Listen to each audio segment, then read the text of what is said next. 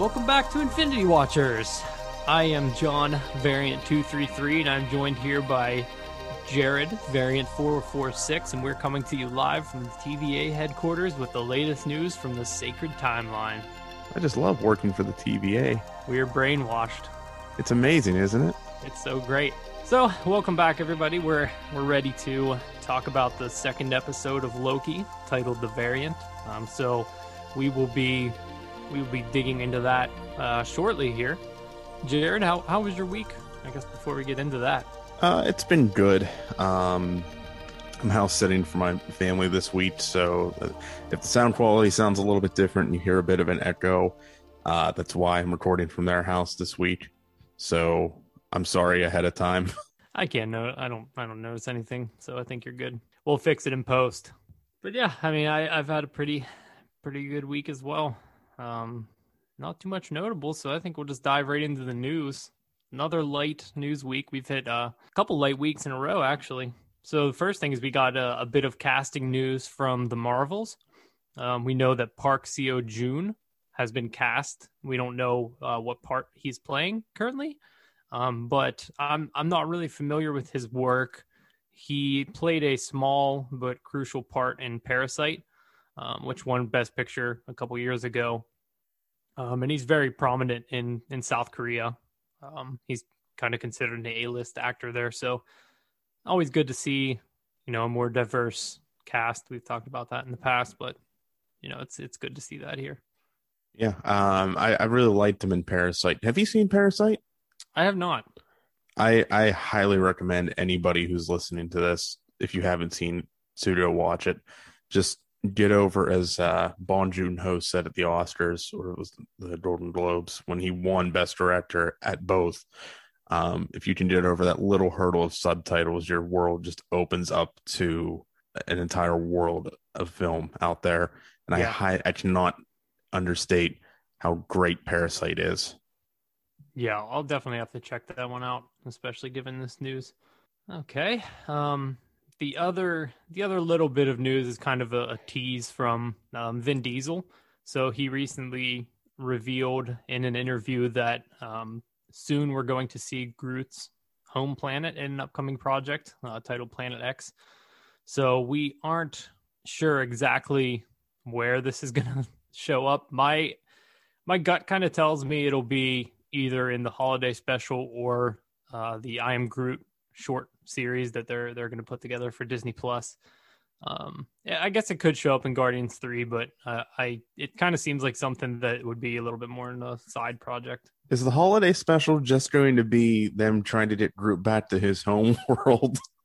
Could be. In the same vein as the Star Wars holiday special. Oh. I wouldn't be surprised, actually. For what's the holiday? Is it Life Day? I can't remember. Life Day. It's Life Day. They have to get Chewbacca back to Kashyyyk to celebrate Life Day. So, I mean, it would check all the boxes that they have to get Groot back to Planet X to celebrate some holiday. That's a really good idea. I hadn't considered that. I didn't think about that until you just said it. I think a lot of that holiday special is going to kind of mirror and parody the Star Wars one. So that I could definitely see that happening. Interesting. Well, that's it for the news. Yeah, that's really it. It's what. Well, I mean, we did get a small bit of news. It's not MCU related, but at E3 this week, Square Enix dropped the Guardians of the Galaxy trailer. Oh yeah. What? I mean, I don't want to go too much into it, but what were your thoughts on it? I thought it looked pretty neat. I was disappointed that Star-Lord's the only playable character. Yeah, he's kind of the Guardian that I would want to play as the least, I think, out of all of them. So that was a little bit disappointing. There's so much you can do with the other three characters that it's a little disheartening to see only one main playable character.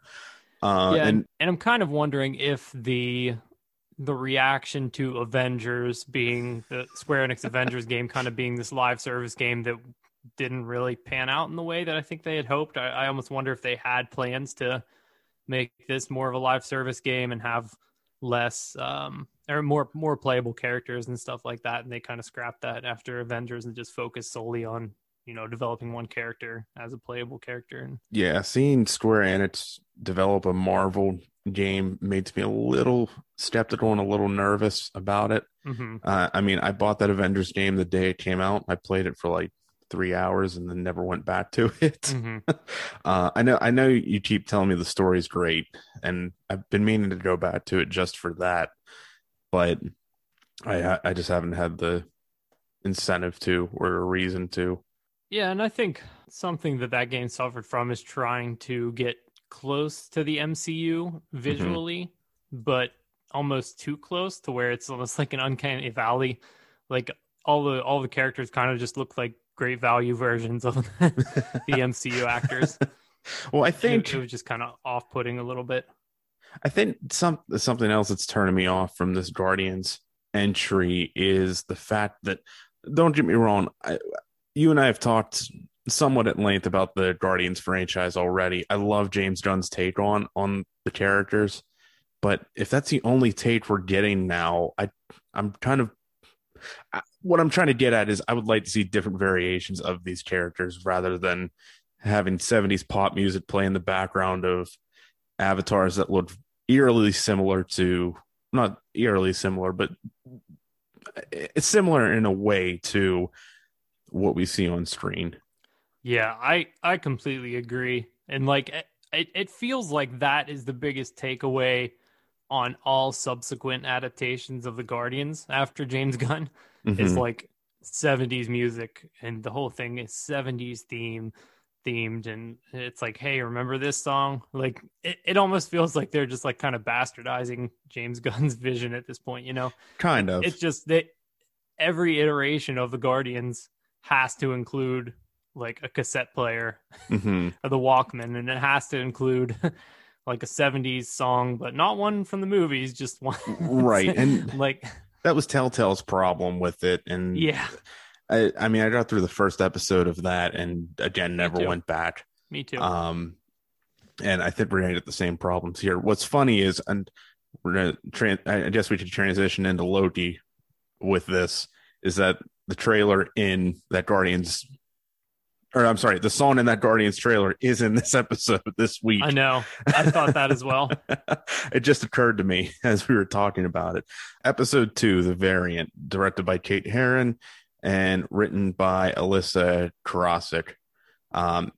For Karasik, this was her first writing credit, and she really hasn't had any other credits except for being notable credits, I should say, for being an assistant to executive producers on both Bones and Batstrom, both Fox TV shows. And again, this week, the music was written by Natalie Holt. And oh my God, that score. Wow. There were multiple points where I called out the score, like in my notes going through the episode, in a way that I hadn't on any Disney Plus episode before for any of the series. Like it really stuck out. Particularly jumping ahead here a little bit, but the moment they arrive in Alabama at the Roxcart store, there is just this booming track playing, and it's like almost haunting, but I don't know. It just was a very standout track to me. I did notice she put the main theme of Loki on Spotify, so I was listening to that earlier this week. The rest of the soundtrack isn't on there yet, but the theme is. And back to the writing, I actually think this episode had stronger writing than the first one, and I thought the first one was really well written. Yeah. I just felt like they did a lot with the dialogue between Hiddleston and Owen Wilson. I mean, their chemistry was just off the charts, and there were just neat lines, and they had to deliver exposition in a way that wasn't just kind of, the missed minute teaser like we got in episode 1. So, well, I think what's not say tricky about this show, but what's interesting is because Loki is a fast talker, the character lends himself to witty dialogue and to having a very fleshed out script to work with. And I think in that first episode, you had to bring this Loki kind of up to speed on where the Loki that we know is dead, obviously, but the Loki, this variant Loki, has to be brought up to speed in character development for everything that occurred through Infinity War. Mm-hmm. So I think that essentially that first episode, we were just trying to getting him brought up to speed at the same time, kind of reviewing the character's history a little bit in case you hadn't been caught up yet, or it's been a while since we've seen Loki and entering the MCU, so to a significant extent, so it allows the audience to kind of recapture and review everything that's happened. Here, we can actually just progress at this point of this story that's being told. Yep. As well as build out the world a little bit more. And the first way that this episode starts to build out the world is with that cold open. Opening on the Renaissance Fair in Oshkosh, Wisconsin. It to me, this scene and just the way they opened with showing the time and the period and getting you like caught up to speed a little bit, it reminded me so much of a Doctor Who episode. Just the way that those always open with, not showing our central characters, but showing something that kind of happens to kick off the mystery that you're going to investigate in this episode. So that it felt very much like a Doctor Who cold open to me. And then right off the bat, we see the TVA agents arrive. There's a quick cameo by Kate Berlant, who you and I have talked about this show before, but I Think You Should Leave with Tim Robinson. She had a couple skits in that show. It's a skit show. And I instantly recognized her because I use a meme from that skit all the time. One of the skits that she's in. And she also looks similar to Catherine Hahn. Part of it she does, but part of me wants to talk about that skit right now, and the other part of me doesn't, because like saying it out loud spoils it right away. Spoils the joke right away. Well, and I don't think the joke is funny if we say it right here either. No, You're like what? Seriously, I know we've talked. I think we're gonna start a spin-off podcast of I Think You Should Leave, called I Think You Should Stop Talking, and it'll be it'll be just us speculating on what Tim Robinson's going to do for the next 2 or 3 years with the series. But seriously, if you haven't seen I Think You Should Leave, give yourself an evening and just binge all 6 episodes. We're supposed to be getting more soon. Yeah. In the next few days or weeks. Mm-hmm.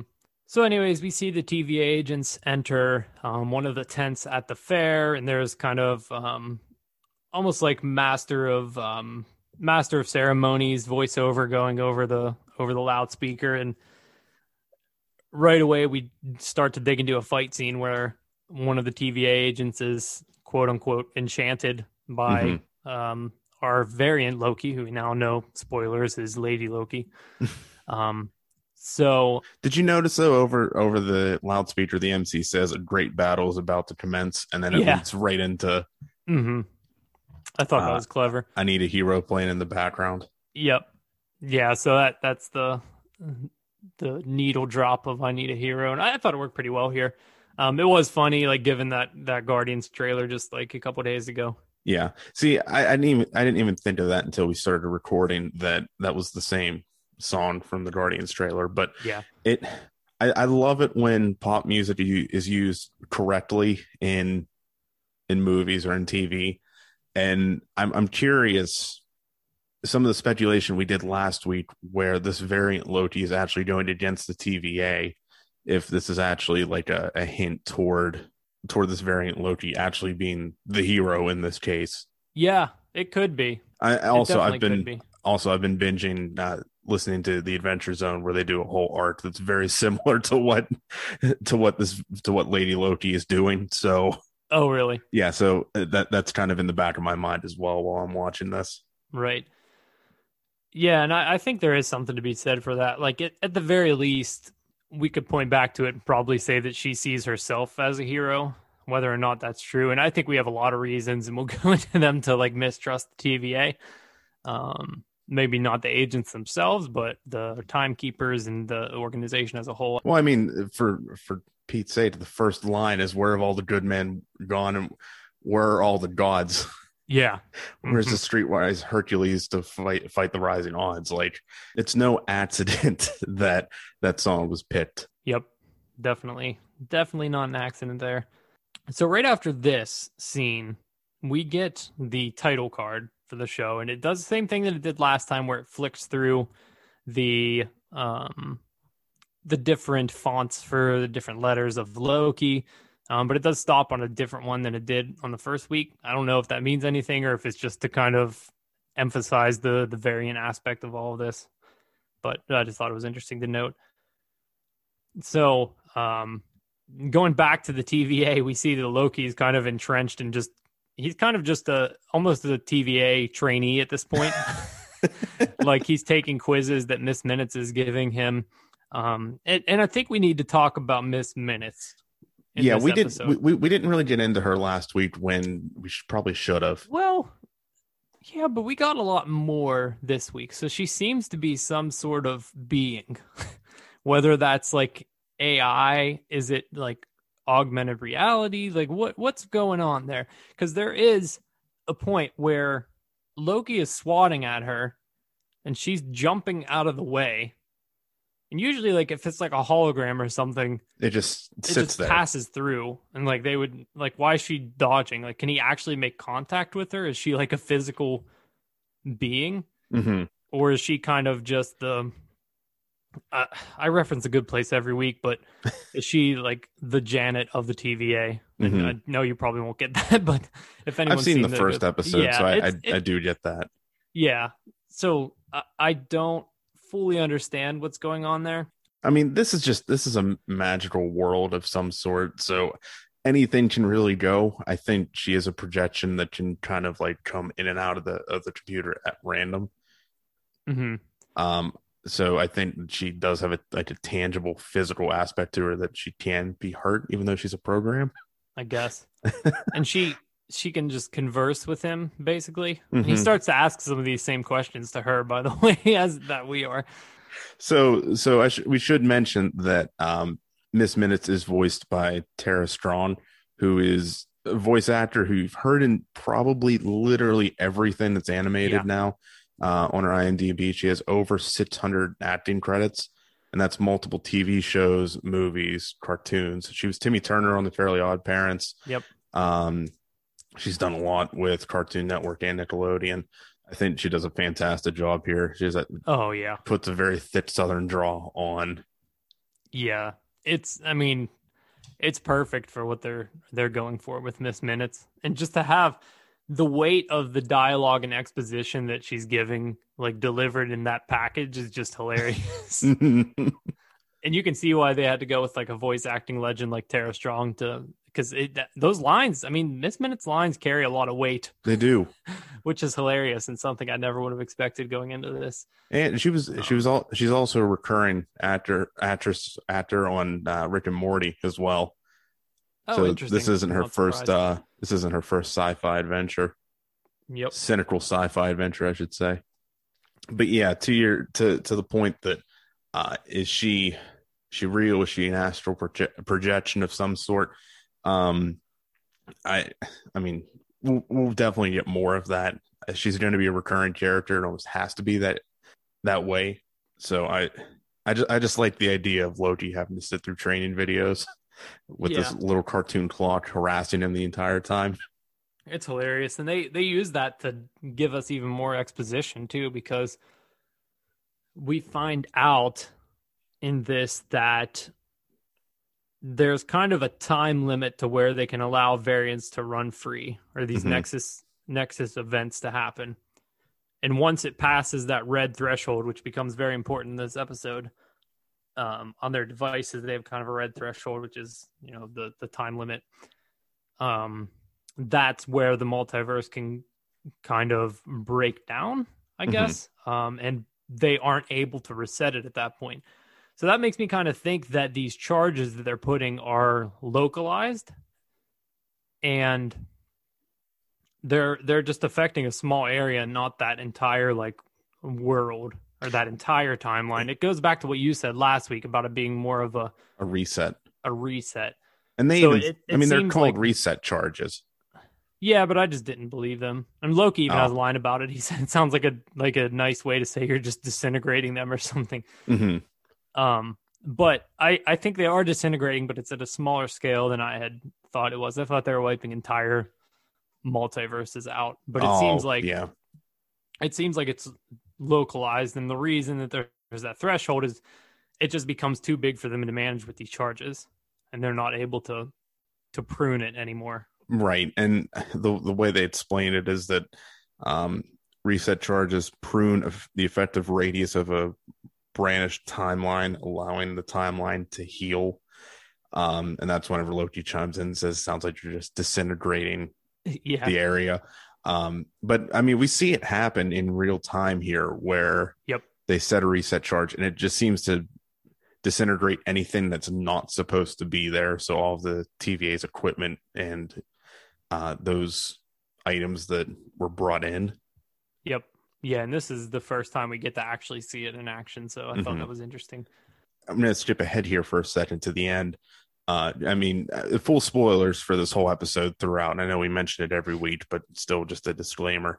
Yep. Um, I wonder though, being that Lady Loki's plan is to drop these reset charges across various parts of the sacred timeline, what happens when you reset an area that doesn't need reset? That's a good point. Because I mean, at the end, you see the variants starting to branch off all over the place off the sacred timeline. And I think that's what she was going for. I think what it does is I think it really does eliminate the timeline, Mm-hmm. but you're kind of seeing these two timelines stacked on top of each other. So when one gets eliminated, all the things that shouldn't be there go away, but it is that entire timeline going away. But because it hasn't spread out, because whatever that variant didn't affect a larger area, it's basically almost looks like it's removing the things that aren't supposed to be there, if Or that is it makes sense. or is it removing or is she trying to remove the whole timeline at once? Being that she sets the Yeah, charge, I she think set that's what she's doing for sure. yeah, now that we're talking about it out loud, that seems to make the most sense. That I mean, she sets them all to go off at once and then drops them through the portals all at the same time. Yep. Yeah, and we'll get there. There's a lot Yeah, to hit on that. I don't want to jump too far ahead. yeah.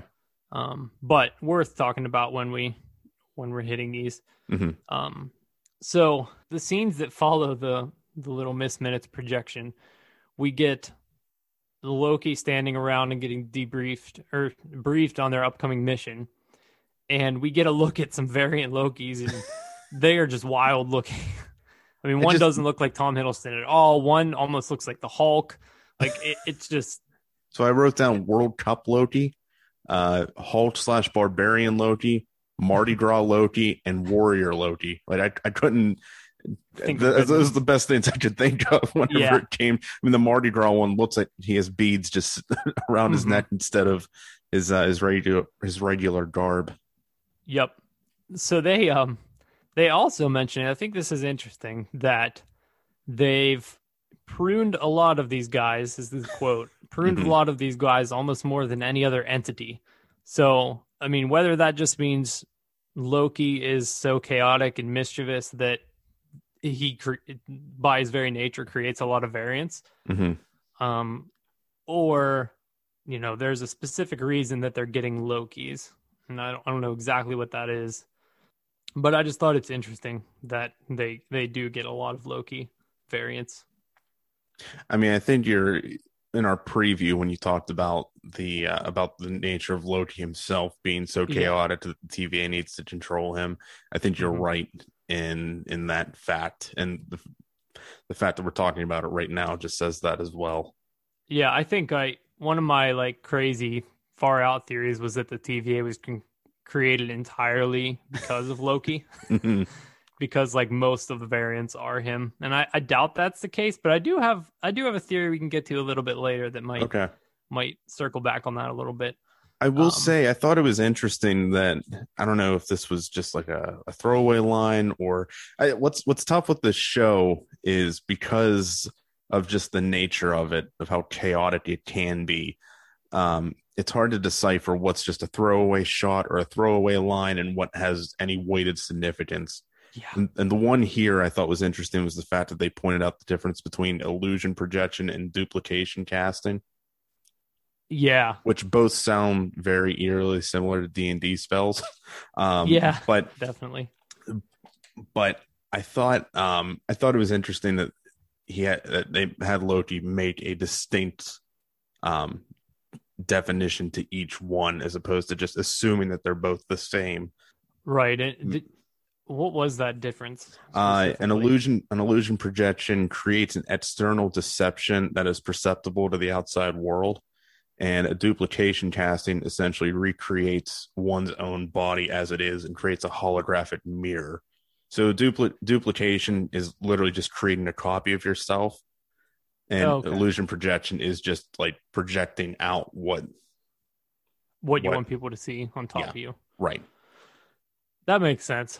I think that's probably a good way for them to distinguish between how we can have a Lady Loki and Loki's kind of duplication powers that he's shown in the past. Mm-hmm.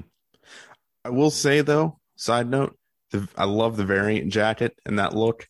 Yeah. And I think that just created like the cheapest possible cosplay for people at the next cons coming up this year. Yeah, for sure. Do you know how many people are going to be walking around with variant jackets on now? Oh, definitely. You just have to get a group and do like a TVA escort, someone be Mobius, and it'd be great. Go ahead. Sorry, I wonder. That was just a side note. I wonder if those distinctions, they seem to play into some of the character development and themes of the show, in terms of how Loki wants people to see him versus what he actually thinks of himself, as we got in that first episode.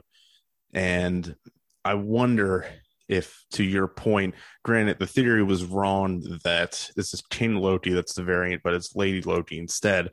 I wonder if, though, we still get that same character development of Loki realizing that if he chose certain paths, this is where he would end up, which would end up not being the correct choices for him. And I do kind of think we're still getting like a king god Loki. Mm-hmm. It just seems like a natural fit in this series. Mm-hmm. And I kind of have a theory about that I will get to a little bit, and kind of ties into what I hinted at a little bit ago. So we see our Loki go back to the Ren Fair with the TVA, and they're basically leaning on him to help try to solve this mystery and get in the head of the other Loki. And he's trying to play them the entire time, basically, like just making himself sound smart. And they start to dangle. This is where they first start to dangle the carrot of a meeting with the timekeepers in front of him to keep him in line. Mm-hmm. I think Mobius is pretty much just BSing him and trying to get him to play along. You know, it doesn't seem like Mobius has the authority to arrange that meeting based on the next conversation we see. But it is funny to see Mobius kind of know that Loki's looking for a way to just betray them. You know, like he knows that Loki wants to just the ultimate power of the TVA. And that's something we kind of speculated on last week, wondering what our Loki's true motivations are. Yeah, but I still wonder how true that is. If he truly wants the power of the TVA, or for whatever reason he's trying to deceive Lady Loki into thinking that. Interesting. So you're thinking like he went with her as an inside agent for the TVA? Yeah, the way I see it, and I know we're jumping all over the place here. The way I see it is that if he would have stayed, they would have accused him of either A, letting her go, or letting the variant go, or B, siding with the variant, and being in cahoots with the variant, thus allowing them to prune him or reset him. Or if he goes with them, he's going to be seen that way anyway. But in this case, he might be able to get some intel on that's true the variant. Yeah, I get that. It's ultimately it's a lose-lose situation he's in at the end. Yeah.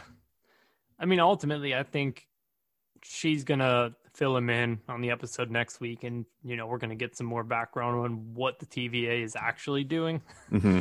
or what's going on. I mean, she knows where the timekeepers are. Apparently, we'll get to that a little bit later, but it seems like that's going to be a huge motivation of hers, is finding where the timekeepers are. Mm-hmm. But yeah, I mean, that's something our Loki also wants, is that meeting with the timekeepers. Mm-hmm.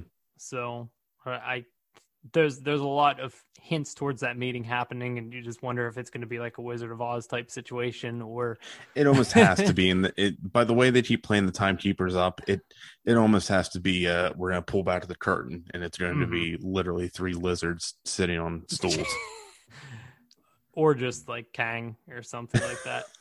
But the next scene after the Ren Fair is the particular one that starts to hype this type of thing up. Mm-hmm. Is because we get that meeting between Renslayer and Mobius. And this is really kind of the first time we've seen them converse without Loki in the room. So you get a little bit more insight into their characters. And it's really interesting because it definitely lends credence to the theory that Renslayer knows a lot more than she's letting on. She definitely does. We get confirmation that Mobius has never seen or met the timekeepers.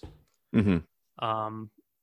The first shot in Renslayer's office is of the middle timekeeper. They focus directly on him, the one that we say looks like Kang. Mm-hmm. They start to zoom out, and she's kind of like it's right above her desk, like overlooking her. And I just the focus on that middle one. Maybe it's just because he's the one that's always in the middle, and it's just how shots naturally get framed.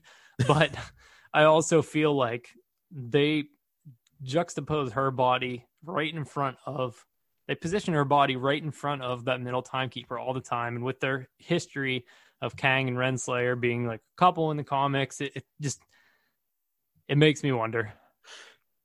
That's a very good point, and I won't argue with you on that. But the way I saw this scene, and we'll get into the discussion here, is this only exemplifies even more that these agents have absolutely no idea what's going on at the TVA. They're literally cogs in the TVA's machine. And that I keep using the term management. In this case, will be Renslayer, are the ones that really know what's happening. I mean, Mobius, I'm going full on speculation here. Mobius references other agents. And I've read in a few places, it's very well possible that there are other Mobiuses out there that are acting as agents. And this Mobius might not be aware of that fact, that he is just one of various Mobiuses, whatever you want to call them. But the way that scene is shot, and especially it's just occurred to me, some of the dialogue that's used, there is a strong power dynamic in that room with the statues of the timekeepers overseeing both Renslayer and Mobius. Yeah. We got it in the first episode as well, except with the timekeepers being framed above Renslayer, who's then framed above Mobius. And he even says at one point, always feels good looking up to you in that first episode. So he is literally, in that case, literally beneath her, and even in the chain of command, he's literally beneath her. She is his supervisor, right? So the fact that this show is playing into the ideas of free will, individual choice, and who has power, the conversation that I might be getting away from myself here. The conversation that Loki and Mobius have in the cafeteria later about time being predetermined and free will.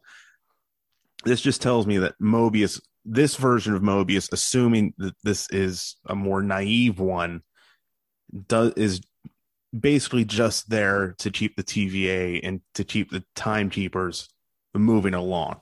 Mm-hmm.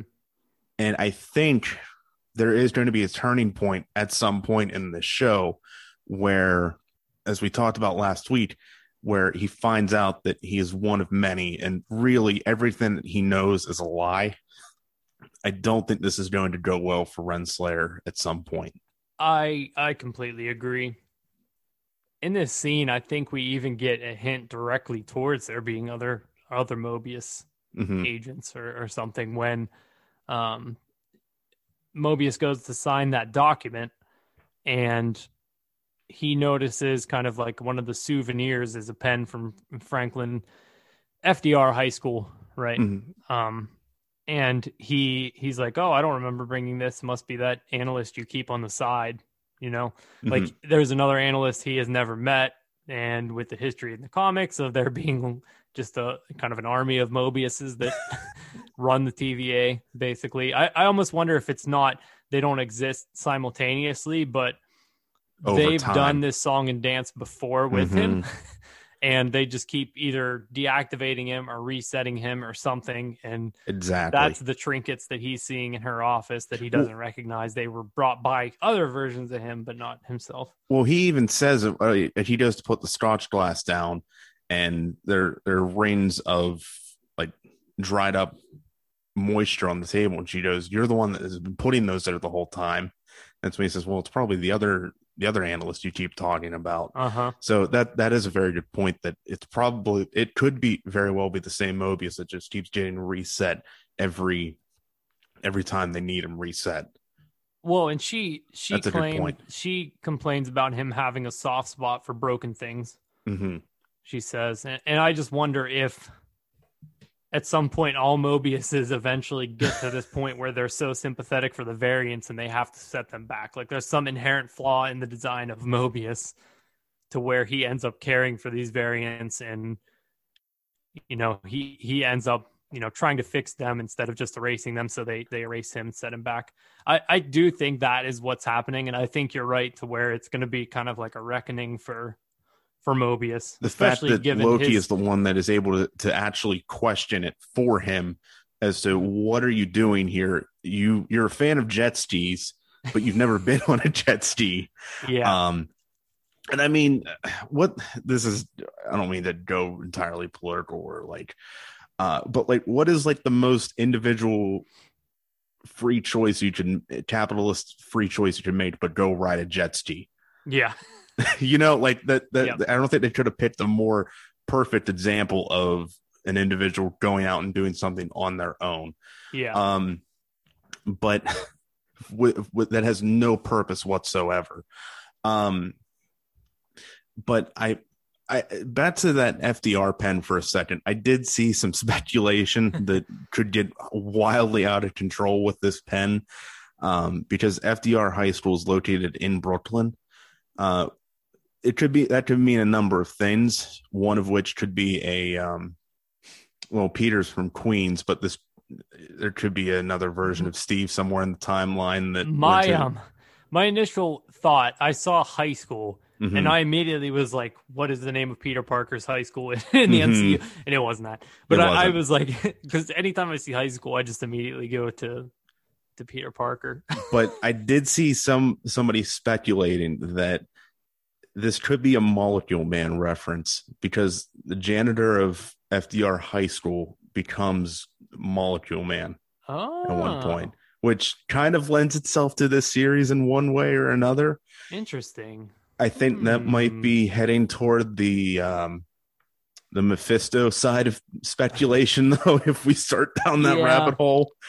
But I'm just throwing that out there. I definitely tried to look into that after I saw it because they held the shot on that pen and made sure that you could read what it said. Mm-hmm. So interesting. It probably, if I had to guess, it's probably that like someone on set design went to that high school and had that. It's possible. You know what I mean? Like it's probably just like an inside reference for somebody on the production crew, or maybe one of the writers or someone went to high school there. So, but let's read into it. Molecule Man confirmed. We'll Here we go right now. And what does Molecule Man start with? An M. What else just starts with an M? Mephisto. So Molecule Man is Mephisto. Confirmed. Yep, exactly. Confirmed. And what letter comes after N? M? N. What else starts with N? Nightmare. And there's a nightmare department at the TVA. Oh boy, Here we go.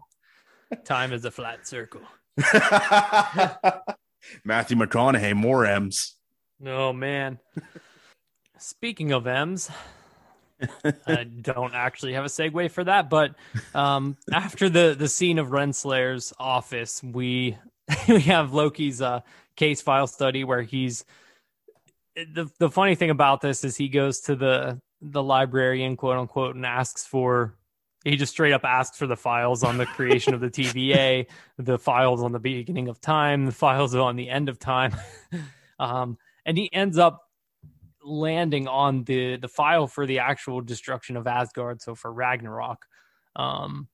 And I paused it on this to just kind of look over the file. And they attribute the cause of this apocalyptic event to codename Revengers, which I thought was a hilarious reference to Ragnarok. Catch that. That's amazing. Yeah, that's the reason of the apocalyptic event is codename Revengers.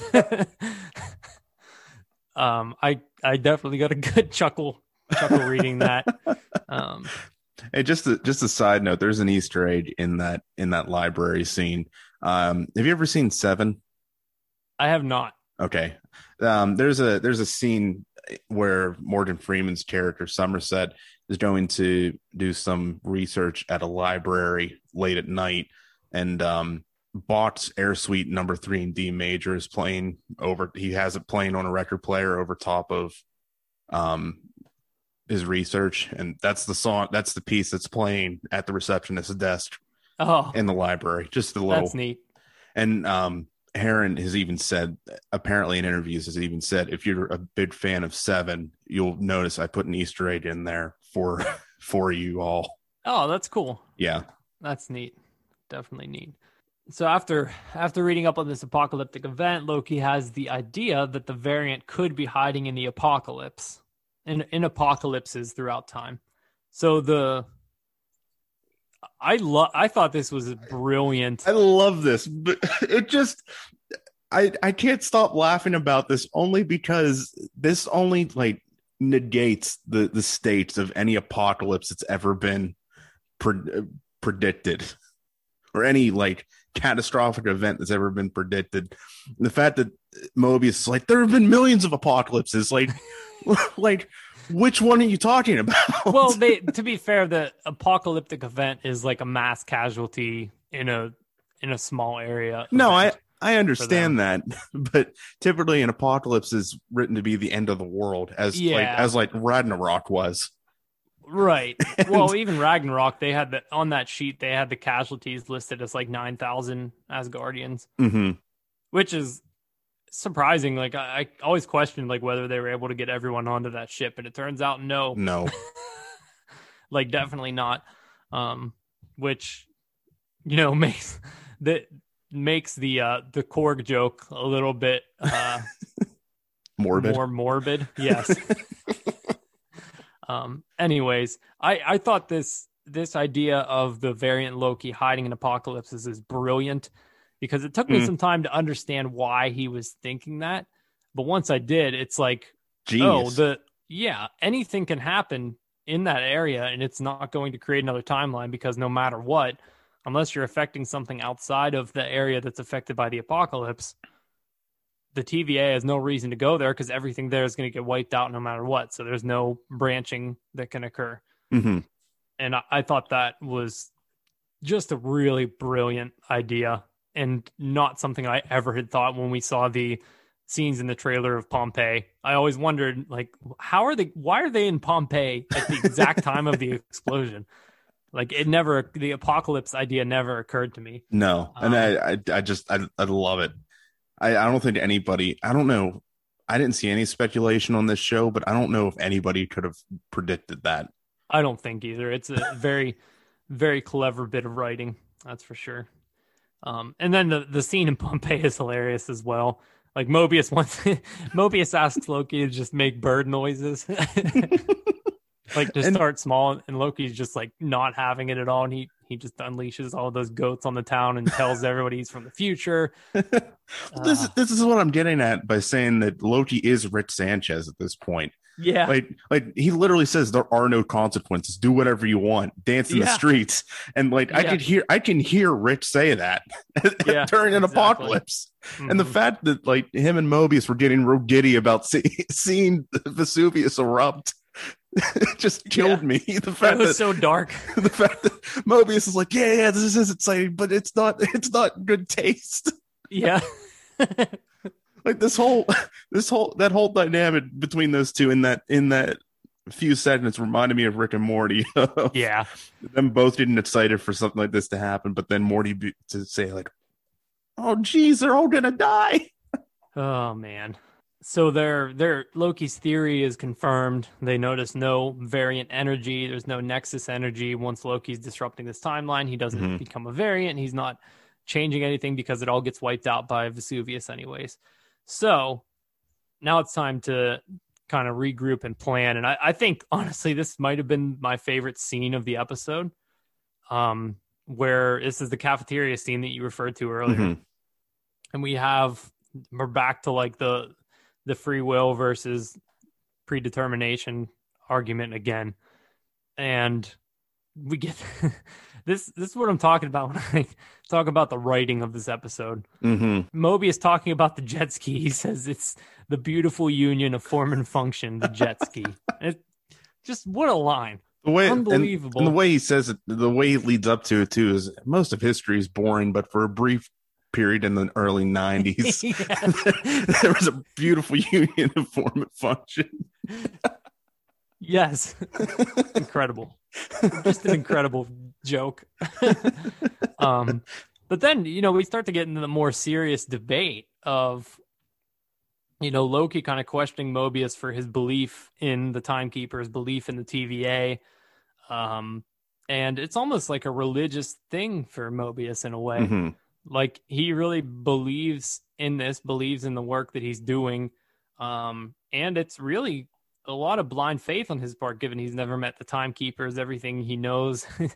Can he even confirm he was created by the Timekeepers? That's what Right. makes me think of the religious aspect is like, it's almost like the Timekeepers are his gods that created him for this divine purpose, his glorious purpose. And he calls it that. And what's funny is Mobius like tries to point the finger back at Loki and say, "Well, do you believe everything that you just said?"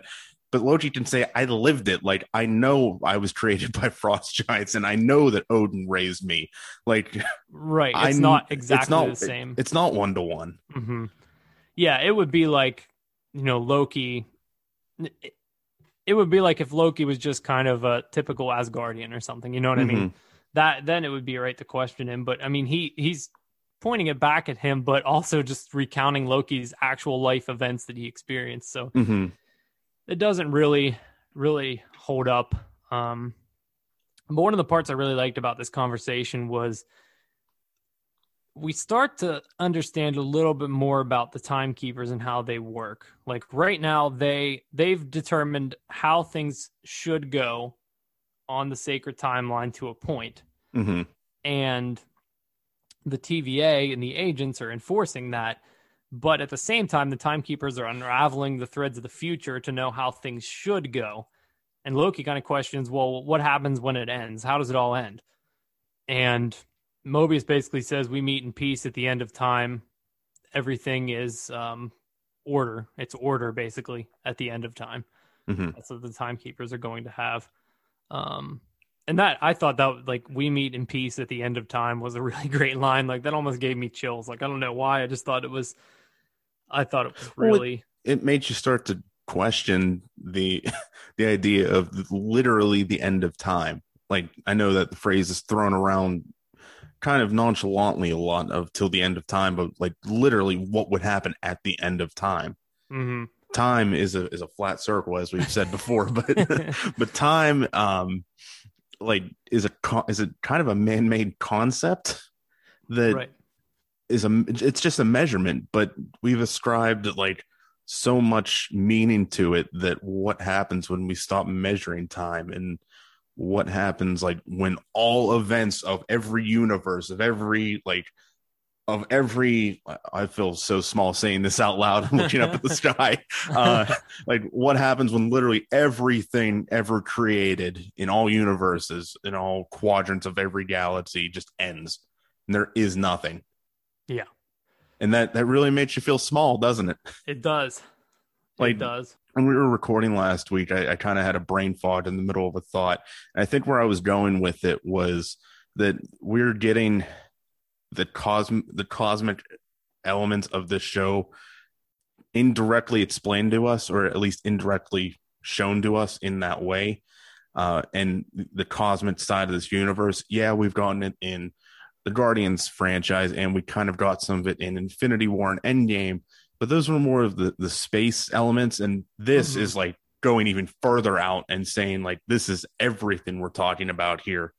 Because the question then becomes, well, if the timekeepers are the ones creating the end of the timeline or unraveling the epilogue, as Mobius says, who determined or who created the timekeepers then? Where did they come from? What's bigger than the timekeepers? Well, in the comics, the timekeepers were created by the last living TVA agent at the end of time. So it is like cyclical. It's called the one. I think his name. They call him He Who Remains. God. Yeah. So it's like the He Who Remains create.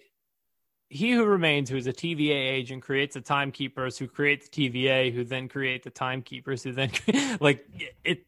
It's Tenet. Yeah. It's Tenet all over again. Yeah. So I also think that the TVA is BS. I think a lot of what we're being fed is just going to be proven false soon anyways. I think maybe they have power over this one timeline, but outside of that, I think they're just protecting this timeline. Like I think there's a lot of multiverses that have spun out of control that they were unable to stop, and they don't want people to know about. Yeah, like that's the reason they have, like we see in the credits, there's like redacted files. Like what are they redacting, and who are they redacting from? TVA agents? Like there's no general public to read their documents. Nobody knows they exist. Yeah. So I mean, I there's something that isn't right with the TVA, and things just don't add up. And I think there's going to be, like we said, like a reckoning for Mobius. I think him finding out that he's like one of many is going to be just kind of the first part of unraveling his system of belief. It's I mean, that's a lot of work for Owen Wilson to chew on there, but what if every Owen Wilson role is then a version of Mobius? a variant of Mobius. And just I questioned that. I almost wondered if they were going to show like just a random like press photo of Tom Hiddleston when they were going through the variant Lokis, or just him in another movie or something. I thought that might have been kind of funny. Well, like, think of Lightning McQueen showing up in this. Yeah, exactly.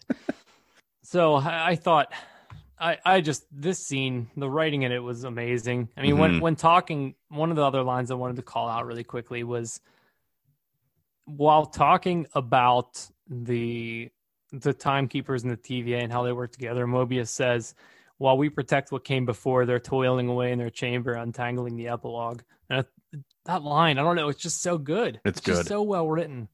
Well written. That's just as good as what is grief but love persevering. Yeah. Like some of the stuff that comes out of these shows, it just amazes me that Disney writers have come up with this. Yeah. And then the I didn't write, unfortunately. We're recording this the night that the episode came out, by the way, so we're doing more of a live reaction. We should have said that at the top probably, but this is more of a live reaction. Just throwing this out there.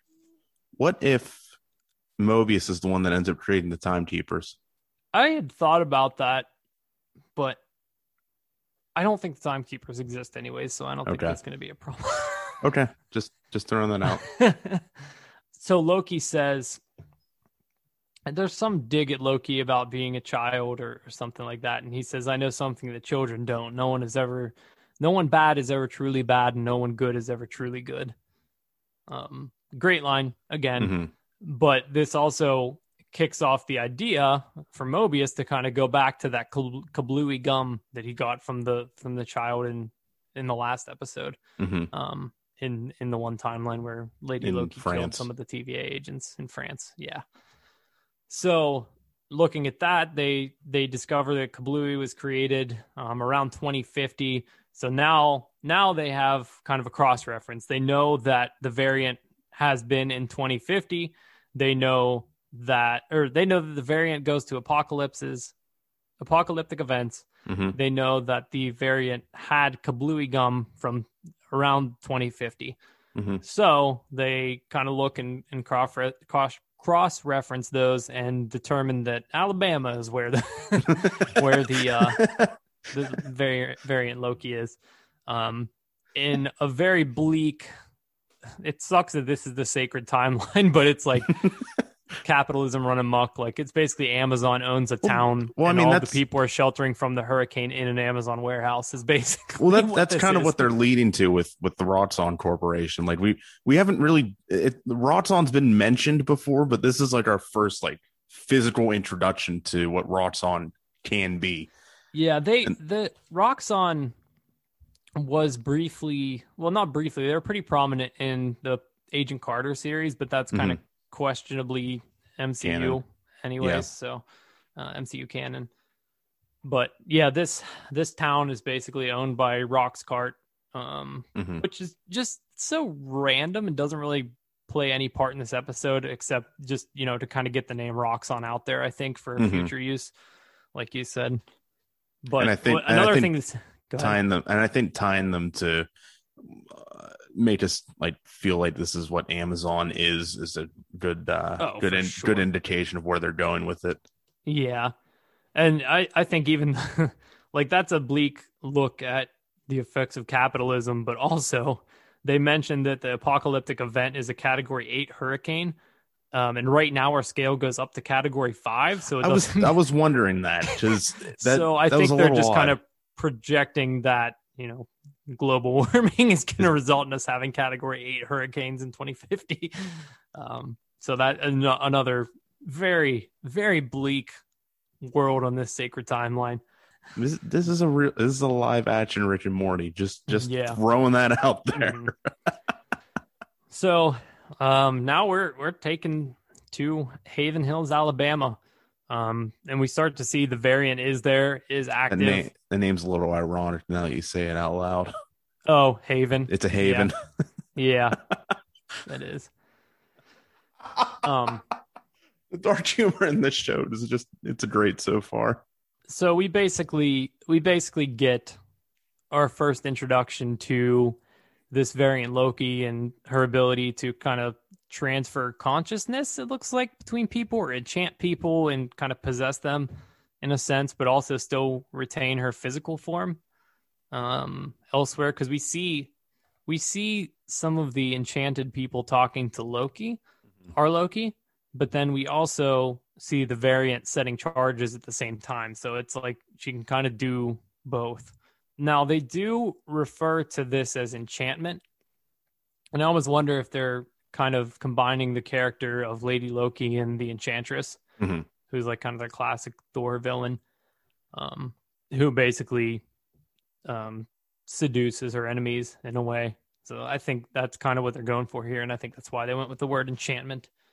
One really interesting thing in this scene is when Mobius finds the TVA officer that was taken in the opening scene of this episode, she's whispering something like "it's real" over and over again, and then mentions that she told the variant Loki, Lady Loki, where the timekeepers are or how to get there. Which I question how she knows that, but I don't know. I'm guessing we'll get a little bit more explanation on that. So we see our Loki start to fight some of the people that are enchanted by Lady Loki. he uses telekinesis to basically lift a Roomba into his hand. Loki does. I don't know if you caught that, and he uses it as a shield. I don't remember ever seeing him be able to like summon things to his hand before. No, that's new. Yeah. So that's new Loki power. I just thought that fight was kind of funny because they were just beating each other with appliances, basically. So then we finally get our reveal of Lady Loki. Our Loki calls her Loki, and she says, "Don't call me that." So she must be going by some other name. Mm-hmm. And I don't know why she would have abandoned that name. But this is played by Sophia DiMartino, who we kind of speculated Well, as you predicted it in our preview that yeah, she was going to be Lady Loki. yeah, and I still do think that there's going to be a King Loki variant that is either behind the scenes or just kind of shows up in a one-off episode. Do you think it's possible that there are multiple variants working with Lady Loki then? The fact that there was somebody setting time charges while she was enchanting others to kind of distract our Loki. I don't because she did show that Okay. from one enchanted person she can enchant another and like pass the enchantment on. Mm-hmm. So she was like using them to kind of do that. Mm-hmm. Plus, I I saw someone on Reddit kind of raise the idea of like a council of Lokis, and then someone commented immediately below and said, "Yeah, that wouldn't last like 5 minutes before they all betrayed each other." And I was like, "Yeah, that makes sense." Like, I don't think multiple Lokis Well, can really work together for long. I mean, Council of Ricks pretty much did the same thing. Yeah, I'm just going to keep drawing parallels now. exactly. I did think of a question though. Back to was it Hunter C20, the one that said that she had given up where the timekeepers were? Yeah, Does that mean the timekeepers aren't at the TVA then? I don't think so. They're I somewhere think else, they're either somewhere in else. time or they're somewhere else at the same time, just not physically at the TVA. Someone else. Someone else, yeah, Probably something quantum something. possibly. I don't know. Do you think it's possible So Roxcart has PS5s available? it could be.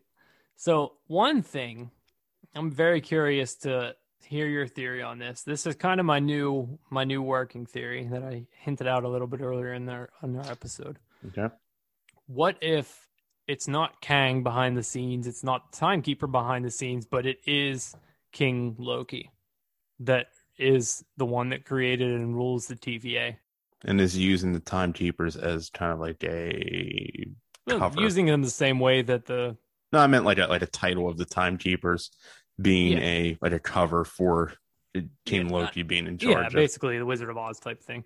That's But interesting. the reason I think this is we talked about King Loki being this idea of Loki's evil impulses fulfilled, right? Mhm. Like, what if he was able to get his wishes? And the conversations last episode and this episode about the free will versus predetermination had me kind of thinking back to his speech in Germany in Avengers 1, where it's like you crave subjugation, freedom is life's worst enemy. So like what would a fulfilled Loki do if not eliminate free will from an entire timeline?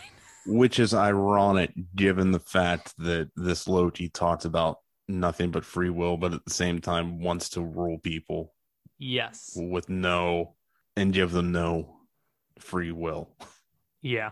Now my only I don't want to poke holes in my own theory, but Okay. I don't know why he would have a sacred timeline that results in well, I do actually, because a redeemed version of Loki would be dangerous. So if Loki's redeemed in the sacred timeline, and he would want him to die at the hands of Thanos. Okay. I liked where you're going with this. The fact that he's created there was a Loki that succeeded in becoming king and became king of everything. I do like that. I think we have read. to start thinking internally with these series instead of externally, like we started to do with WandaVision and the Mephisto stuff, right? Mhm. Like it ended up being like Wanda was the sole perpetrator of everything, basically.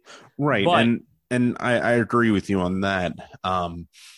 I do like the idea of I do like that idea of, and we talked about this last week, where there's a where this current Loki who wants nothing but power and wants to get away from the TVA, eventually learns that that the individual that created the TVA to keep him out of, or to keep him from fulfilling that dream, and to keep him from becoming redeemed, is the same individual that he would become. Mm-hmm. I do really like that thought. Like, I just imagine the drama and the scene of Loki finally like working his way to the top to get to the timekeepers to, have an audience with them to understand their power or try to steal their power, whatever, and to find, oh no, I have their power. Like, Mm-hmm. this is me with their power. This is what I could have done with their power.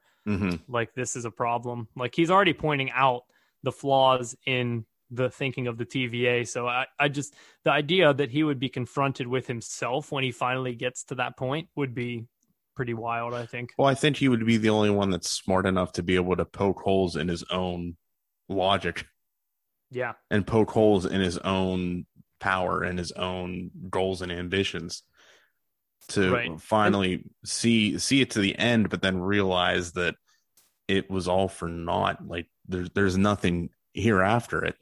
yeah. There's nowhere to go after. I've gone up, Yeah. but then what? This is me at the top, and this is the like predestined path I put the universe on, you know? Mm-hmm. So But I really like that theory over Kang, and I know I was on the Kang train last week, but I'm kind of thinking about Kang, and I took a hard critical look at my theory and just all the stuff I've seen online about Kang, and there is more groundwork for it since we know that character is going to show up in the MCU. yeah. But we got to look at this series and say, okay, we have 4 episodes left. They just introduced Lady Loki, so we have to give her the time of day. Mm-hmm. We have to understand that, everything that's going on there. And I highly doubt she's the one pulling the strings or anything. And we know that there's some mystery behind the timekeepers. So I feel like they have a lot to cover. And to introduce Kang as the person behind the timekeepers would hype a lot of like the comic fans up. But I think I mean, the idea of oh, taking this huge sprawling story like that we're looking at now, and at the end it really boils down to like, no, this is a Loki show. This right. is Loki. There's a reason we're introducing the TVA in a Loki show. It's because Loki is in charge of the TVA. It's a small scale story with big stakes. Mm-hmm. You know what I mean? Whereas I think if you introduce Kang, you run the risk of his introduction kind of overshadowing Loki's journey and Loki's Mm-hmm. arc. And I mean, Jonathan Majors has even said that he's not appearing in the show. Mm-hmm. I don't know if that was cheat. I don't know if that was cheatily or if that was like a serious comment, but apparently he has addressed it. But I mean, you and I have talked about at length over the past, how long have we been doing this podcast? 2 months at this point, 3 months. Yeah, That three about. yeah, these shows on Disney Plus are meant to create character development for side characters, essentially. Mm-hmm. I say this every time, but with Wanda, we got her grief story. With Falcon, Winter Soldier, we got Sam adjusting to taking on the mantle of Captain America, and Bucky adjusting to the modern age. And in Loki, we now see, I guess we would now see, based on your theory, him coming to realization of what is giving people free will versus what is me taking all of the power and putting them on a path for the end. Yep. So I do like that theory. I do wonder, though, I know we're trying to make this an internal discussion, but how does this fit into the timeline that we know in the MCU? You know, like Loki removed himself with the Tesseract. That created the event for Steve and Tony to go back to the 70s. Does this Loki ever have to be put back into this timeline? No. This current Loki? Like our Loki that we're following? Put back in what way? Because back to like right where he dies. Yeah, at because Thanos' he's been hands. removed from. He's been. I mean, that's essentially what the timeline that he created. They already put the reset charge in erased, so they would just prune him, Did just they? erase The him. thing is, That would be it. did they put the prune in New York? Because the one they did was in Nepal. The reset was the reset Oh, was in Nepal, and we know that that's this was interesting. these are localized resets. They're not. So, Well, maybe that's not the case then. Maybe they're not localized resets. Hmm. do you see what I'm getting at here? I mean, I guess we depends on how they explain it, but we could just explain it away and say they did Hmm. it off screen. But I see what you're poking at here. Because I feel like this Interesting. Loki at one point or another has to be put back in order for the timeline to continue. Now, granted, we keep getting the line Hmm. that time works differently in the TVA, but we've never really experienced or been explained how it Well, actually works. We just know that the TVA is an entity that exists, that individuals can move back and forth in time however they want. hmm. So, I mean, Mobius pretty much did explicitly say he can never send this Loki back to his timeline, though, because he already is a mhm, variant. Like his variant is like they pruned that timeline in Mongolia for sure, presumably in New York as well. So the last like remaining piece is Loki, which they judged and they decided to let him live and help for a bit. So I think at the end their plan is just to so either make him an I was going to agent or say, prune so him. then what would be the point of I'm not trying to poke holes in the theory in your theory here. I'm just thinking of things here. What would be the point of having this character development where he comes to the realization that once he achieves all of this power, there's nothing left, and that he is actually essentially enslaved people in the sacred timeline, only for him to get reset in the end.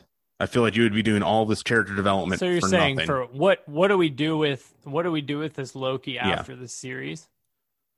I yeah. have no That's it. idea. That's the only thing I can think of. I think no matter what, we're going to be facing that question because I think the TVA isn't making it out of this Hmm. series one way or another. um, or it still exists, but maybe our Loki takes charge of it and it has a different purpose under him. Like maybe they're not. I don't know. There could be something else, like they only stop specific things, or I think they're I think that's something that probably is going to come up in the next, Hmm. couple of episodes. I think we'll start to hopefully get a clearer picture on that. And I mean, of course, it's entirely possible that they're planning a second season already, and the TVA is meant to extend beyond this, and there are threads that are going to Hmm. wrap up Yeah, later. again, I'm not But opposed to that theory. I'm just yeah, I liked aspects of it. I'm just curious if you have all this character development to not put him back well, and to not and you just reset him, and you just I think what it comes down to is I don't think he gets reset. I think what happens is he gets to okay. the end, meets the quote unquote timekeepers, finds out it's King Loki, sees what the version of him that tried to take over New York basically Hmm. would have done with that unlimited power. But the version of him that's been through this events would use that power differently. So he ends up either like taking over Hmm. the TVA and, it's still ruled by Loki, but maybe the concept of the timekeepers is gone and he repurposes it in a certain way. Um, that kind of is my theory. Um, I hadn't really thought much about what happens after that. I just had assumed, there's a confrontation between Loki and King Loki, and somehow our Loki wins. Now, what he does after that, whether it's get rid of the TVA and he goes kind of and does something else, or he dies in the conflict and doesn't make it out of And this, both I Lokis die, I really don't know. thus setting Yeah, off the multiverse. I think we're definitely due for a lot more information from the other side, like an outside perspective on the TVA in the next I episode think from so Lady too. Loki. We know, I mean, she's well aware of what's going on at the TVA. We don't know the story behind her. I kind of suspect that she had worked with a Mobius in the past in a similar circumstance. Um, and that one had gone wrong, which led to Mobius being reset. She escaped, and that's why everyone kind of questions him on bringing this variant in. And, has a soft spot for broken people, kind of tells me that something like this had happened in the past before. So I wouldn't be surprised if that's the case. But, I get into our questions of what is Lady Loki planning? I mean, we see her open up all these time doors to the sacred timeline, as we see on the monitors, and drop these charges and detonate all of them. Interestingly, in the TVA, as these charges are going off, we see a running list of all the places and times where these have gone off. And we get a lot of interesting ones here. So I'll just run through these. And there are a number of references on Earth and stuff like that we know. But there are also specific MCU locations that are mentioned. So Vormir, location of the Soul Stone, in 2301, there's a charge there. We definitely hadn't seen that in that period. Asgard 2014, which would put it around the Dark World. So I don't know if that's a joke of they're like erasing the Dark World. But honestly, like in Phase 4, no film has been referenced more than the Dark World at this point. We get Sakaar, so the Ragnarok reference. Ego, there's a charge that went on Ego in 1382. So does that just reset Ego then? That's what I find that a little... Well, I think she's just putting them everywhere in the timeline so that there's nothing left of it. But I think there's more to these charges that we're going to understand a little bit more about later. I don't think they're just like blow up, disintegrate things. So and it goes back to your question of if it's localized and only removes things that are out of place, what are these charges doing in that timeline where everything is supposedly in its place? Yeah. So we also get Titan in 1982, which I'm thinking is possibly around when Thanos's home planet got destroyed.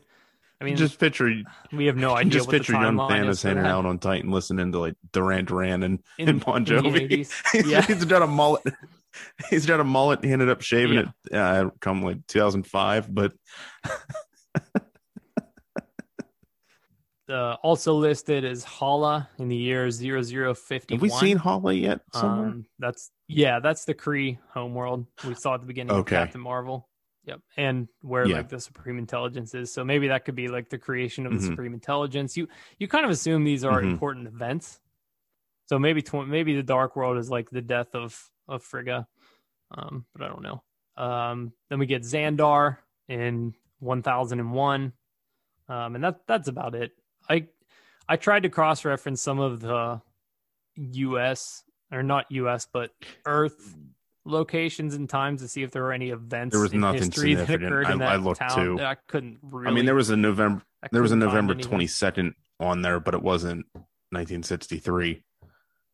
Yeah, I couldn't tell where or what, if any of the events were.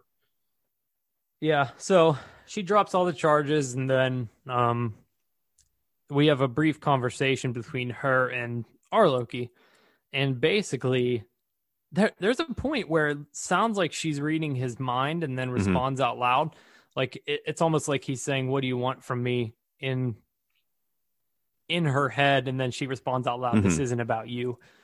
So I wonder if she does have mind reading abilities, or is this kind of like a Nebula type situation where because there are two versions of the same person coexisting, or maybe it's even a thing that's specific to Loki, like they have kind of like a well, he says it out loud. What do you want from me?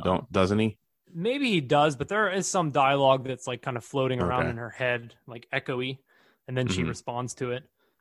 So I really don't know. I mean, we get Mobius runs after Loki as he sees the portal there, and Loki kind of looks back at him with regret a little bit and then follows her. So that might lead into your theory of him trying to go and gather information and really kind of still being on the side. I mean, nobody except Mobius believes him that he can do good at this point. And that's what I mean. This is standing right there in front of that portal where their bodies around him is just a lose-lose situation, because again, if he if he runs, the TVA is not going to trust him. Mobius is probably going to lose trust in him at that point. If he stays, then he's going to get the blame's going to get put on him for A, letting the variant go, and B, possibly for knocking these people out and interfering with these events. So I'm thinking next week's going to be pretty exposition heavy again. I think we're going to get a lot of conversations between our Loki and Lady Loki. I keep thinking back to that shot in the trailer that looks like they're almost on Vormir. A lot of people in the Loki trailer had thought that it was Black Widow because she has a very similar haircut to Black Widow in Infinity War / Endgame. But I mean, we know now it's Lady Loki. But I'm just kind of curious to see. It looks like there's something crashing into the ocean, like a comet or something. So it's they're probably at another apocalyptic event to hide out, and while she kind of debriefs. You think Red Skull's still hanging out there at that point in time? Yeah, it might not be Vormir, but it really looks like it. It really looks like it. I don't know. This series is just amazing. I thought this episode was even better than the last. I thought the writing. I think it's stronger. only 6 episodes. Right. Yeah. So they're really being efficient with their storytelling on this one. Definitely.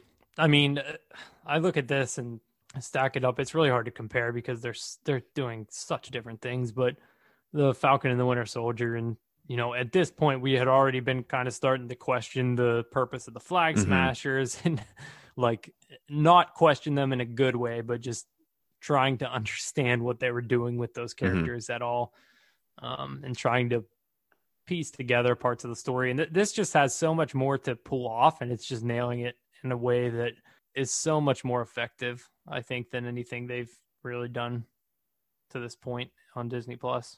And I love WandaVision, so not speaking bad about that. And I love a lot of parts of Falcon and Winter Soldier too, but I think this really kind of just feels on another level to this point. Like the balancing act between character work, exposition, the world that they have to build, they're just really nailing it, I think, on all fronts. I completely agree. All right. Well, I mean, I can't really think of anything else I wanted to cover when it comes to this episode. I think we definitely gave it its day in the sun. I'd say so as well. And you can find us at the next Steel City Con or Comic Con wearing our variant jackets from now on. Dibs on Mobius. I'll start working on the mustache now. I just wonder how much. I just wonder how many we're gonna get now. Like that's too easy. Just have to get a great jacket and put variant on the back of it. Yeah, I mean my hair's already turning gray. I'm sorry. Mobius. I'm so sorry. We gotta break your nose a little bit though to make it look a little more authentic. Yeah, that's true. We may be able to pull it off with makeup. I don't know, prosthetics. It's hard to say. Or just a good punch to the face. Well, I think that's a good place to wrap it up. Make sure to join us next week for episode 3 of Loki, and we'll be with you till the end of the line. Okay, yeah, as they say, or till the end of time. End of the time. Sure, I'm with you till the end of the time, pal. All right, we'll see you all next week. Yep, all of our social handles are in the show notes, so go ahead and give us a follow. Let us know what your theories are, any thoughts on some of the stuff we've been theorizing on, whether you're ready to hop on the King Loki train like I am, whether you're on the Kang crew. I don't know. Well, the Kang crew, see. I like it. I'm on the Loki League. The Loki League. Hashtag I like it. Loki League. Hashtag Kang crew. Hashtag team Loki or hashtag team Kang. Keepers. Anyways, well, have a great week, everybody, and we're looking forward to discussing episode 3 with you shortly. Original music titled Blazing Stars, composed by Eric Matyas of soundimage.org.